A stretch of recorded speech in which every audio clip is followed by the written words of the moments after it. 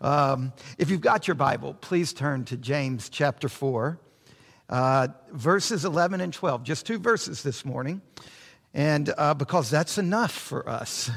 And as we continue our series of sermons through James, we've come once again to a passage of Scripture that is stunningly relevant for us in this moment that we live in here in America today. In this passage of Scripture, God has something to say to us about how we talk about people we disagree with, about how we talk about our opponents, our enemies, people who get on our nerves. And isn't that something that we need right here in America? For some of you, this is going to be an important lesson in how you talk about President Trump and Mitch McConnell and the Republican Party. For others of us, it's going to be an important lesson for how we talk about or how you talk about Nancy Pelosi or Chuck Schumer or the Democratic Party. Maybe you're a student and you don't care about all that politics, and this is going to help you learn how to talk about the teachers that really get on your nerves. Or maybe you have a neighbor that's unneighborly and very hard to get along with, that keeps calling the city on you for doing this, that, or the other. Or maybe you need to learn how to talk about your in-laws or your step-parents. James chapter 4, notice the first sentence. And this is the theme of the whole paragraph, and it's the theme of the whole sermon this morning. Do not speak evil against one another, brothers. Don't speak ill of other people. That's a literal translation. Do not speak ill of others. Do not speak against others. It means we must refuse to participate in any form of speech that mocks someone, makes fun of them, dishonors them. To speak evil against someone in this passage, it comes in a variety of forms. No Christian should engage in speaking or writing or listening or reposting something that shows contempt for another person, that is scornful of someone else. This is both public false accusations and private grumbling. Do not indulge in the kind of speech that is sarcastic or insulting. That's what this phrase is talking about. And let's admit it, there is an unfortunate habit in our society in this moment in time to complain about politics, about our teachers, about our students, about our neighbors, about doctors, about the government, about the corporation that we work for. Complaint and criticism have become, for many of us, our default stance. And sure, there are plenty of reasons for it. We all know about the gross abuse of power that's come to light in the last few years, and that this gives us ample opportunity to complain. The revelations of sexual abuse in the church and the subsequent cover-up by institutions of the church. In the business world, for example, we saw the accounting firm, Arthur Andersen, how they enabled gross corruption in the Enron scandal of the 1990s and early 2000s. It seems like everywhere you turn, you can find insiders using their power over outsiders. It's obvious why corruption leads to criticism. But when you combine the public exposure of corruption with a crusading spirit, with the sense that the battle we're engaged in is apocalyptic, that everything is on the line. When you combine pervasive corruption with a serious moral battle, when these two things come together, it can produce in people a habit of speech that is filled with irony and criticism and cool distance. And that way of speaking, God is telling us in this passage, is deeply corrosive. It's evil. In the recent political conflicts, too many of us have developed the habit of speaking against others. Too often, we are learning the habit of speech where we use wounding words. words that reduce, words launched at others with deadly and accurate cruelty. Now, why should we stop talking like this? Well, God gives us 3 reasons in James chapter 4, verses 11 and 12, 3 reasons that we should stop speaking ill of others. Now, I'm sure that we could come up with 30 reasons we should speak ill of others. But in this passage, we're given 3 reasons to cut it out. The first reason comes up in the second sentence of verse 11. The one who speaks against a brother or judges a brother speaks ill against the law and judges the law. Remember how Jesus summarized the essence, the fundamental core of God's law?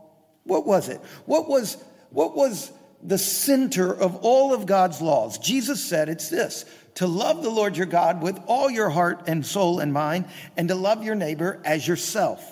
On these 2 commandments depend all the law and the prophets. So here's the bottom line.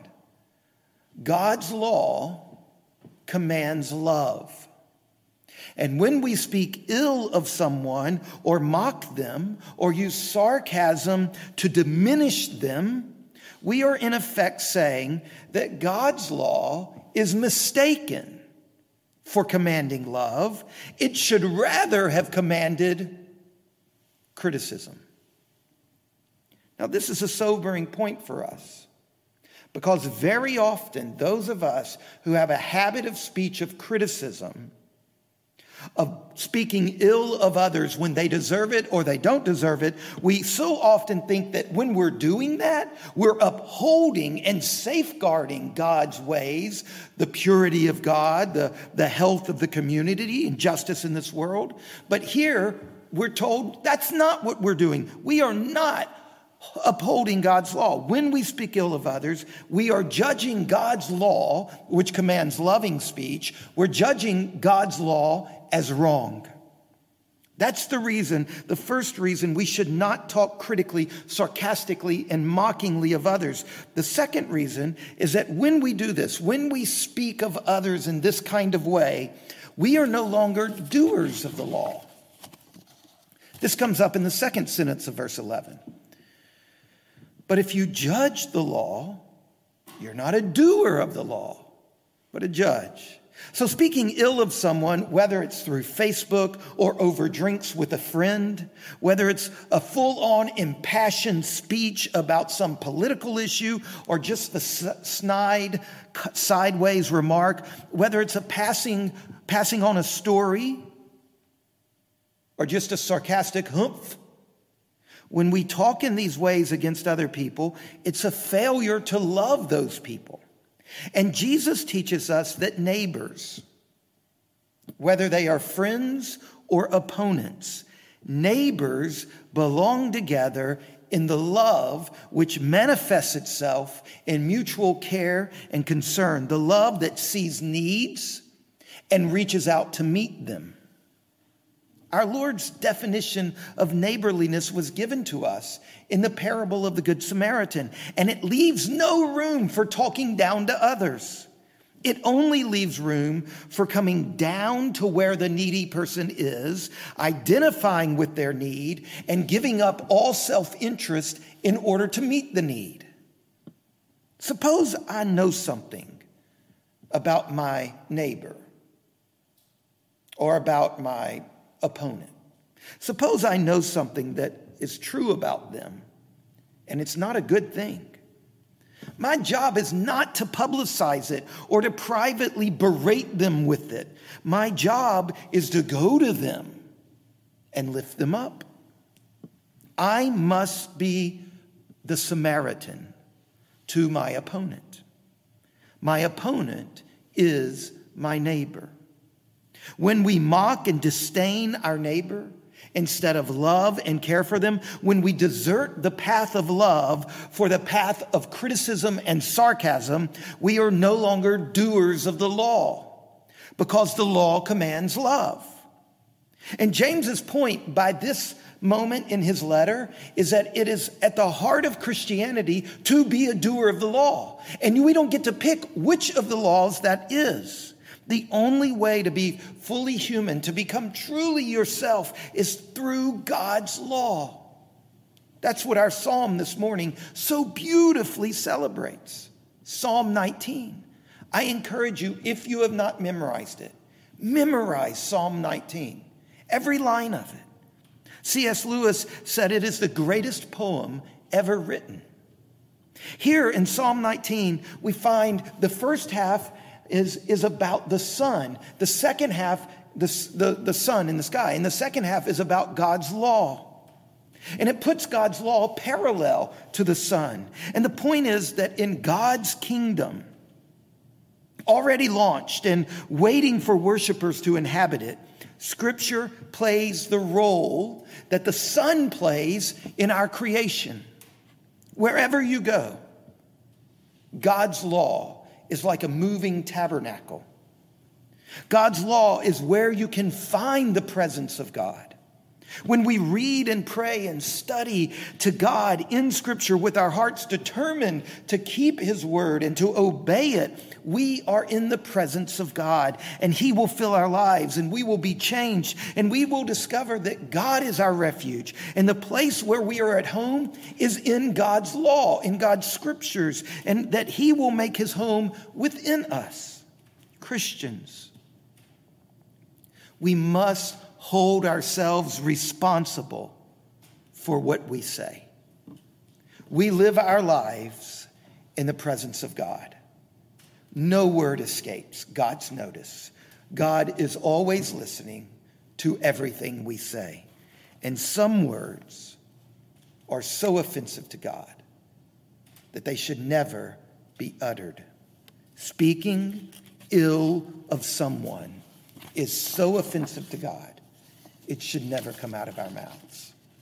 All human beings are God's handiwork. Each person is a very precious work of God, a divine piece of art.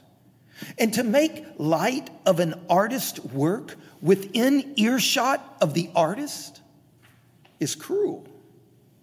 To demean one of God's precious artworks when God is listening, and He always is, that is to crudely dishonor the divine artist. So when we speak ill of others, number one, we are judging God's law as wrong. Number two, we're no longer doing this thing that is fundamental to what it means to be a human, to be a Christian. We're no longer doers of God's law. And the third reason, speaking against other people with illness, is it comes up in verse 12, and it's this: there is only one lawgiver and judge, He who is able to save and to destroy. So when we speak ill of others, we are in effect saying that the law of God is mistaken in commanding me to speak lovingly. It rather should have commanded me to criticize. And if I were the lawgiver, it would have been that way. The law doesn't express the highest values. I know what those values are. And when you're doing that, you are usurping God's authority. This is our Old Testament reading. This is the fundamental sin in the garden. God doesn't know best. I know best. And if I were making the rules, I would have made a different rule. Move over, God. To value our own opinions above the law is to value ourselves above the lawgiver. To take up the position of judge, to judge the law, that's to elbow God off His throne. And when we're acting like that, where is the humility and the lowliness before God, which is the essence and key to real wisdom? The fear of the Lord is the beginning of wisdom, the book of Proverbs tells us. Whether we have ever thought about it or not, whether we recognize it or not, we've been impacted by our culture, and our culture undermines our sense of accountability, so much so that when I said the fear of God is the beginning of wisdom, for many of us, that is a very difficult phrase to make sense of. What do you mean I'm supposed to fear God? Notice how the paragraph ends. the last sentence of verse 12. But who are you to judge your neighbor? Now, I've said this several times while we've been reading through the book of James together. I've reminded you that Søren Kierkegaard, that he loved the book of James. And one time when he was writing on the book, he said, look, at the heart of being a Christian is that when you read the Bible, you say to yourself, self, this is God speaking to me personally. So when you read this question, you need to hear God asking you, so who are you to judge your neighbor? Now, the answer should be, I'm a Christian. And so I live for you, God. And my main purpose in life is your glory. And how are you glorified? God, you're not glorified when I play fast and loose with my words. You're not glorified by my bad habit of not stopping to really understand my opponent, by picking on the weakest point of their argument and totalizing a claim about their character. God, when you ask me, who are you to judge your neighbor? This means you're asking me to look at myself. Don't you see that? Don't you see that this question means we need to concentrate on our own sinfulness and not on the other person's sins? Do you see what God is doing here? He's saying, look, you've got a habit of talking about people. And God is saying, but who are you? He's trying to get you to stop looking at the people you're talking about and look at yourself and to really say, who are you? What are you like? What is your character like? It means we need to treat other people with the gentleness and reverence that Jesus treats us with. It means we need to become deeply sensitive to the pain and brokenness of a creation that is yet to be fully delivered from the curse. It means God does things slowly. He created this universe in 16 billion years? This world in, 5 or 6 billion years? Clearly, God works slowly. He's comfortable with eons to change something. He works slowly in our lives, and we need to share in his patience. We're not asked to duplicate the epic work of the Lamb of God who takes away the sin of the world. The world already has one very adequate Savior, and we are called to find our place within his mission when we embrace this kind of humility. I mean, think about this. What does it mean about God that it's been 2,000 years and the Son is yet to return? It means that he's way more patient than you are, than I am. The delay of the return of the Son of God is evidence to his incredible long-term vision and patience. And when we can embrace that, when we can embrace this kind of humility, that at the heart of being a human is that God is the creator and I'm the creature, when we can embrace that kind of humility, we can develop habits of patience and flexibility and tentativeness and awe and modesty that will help us to stop speaking ill of others. Instead of standing next to our neighbor in love, too many of us have developed the habit of standing over our neighbor in the place where only God should stand. So how do you answer this question that God is asking you this morning? I hope you're answering it with something like this. Who am I? I am a person seeking to walk in the lowliest humility before God. Because I know that that is the way of blessing. I have learned that the way down is the way up. And so I seek for myself the lowliest place.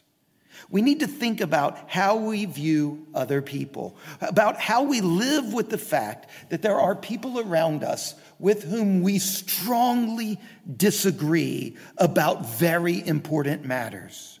Our children's friends come from families that worship strange gods. We work alongside people whose convictions about abortion and gender, sex, and wealth are very different from our own. In restaurants and airports, we encounter lifestyles that shock our deepest sensibilities. And this morning, our Lord Jesus is calling us to think carefully about how we should talk about this. And the way he presses that home is by saying, "And who exactly are you?"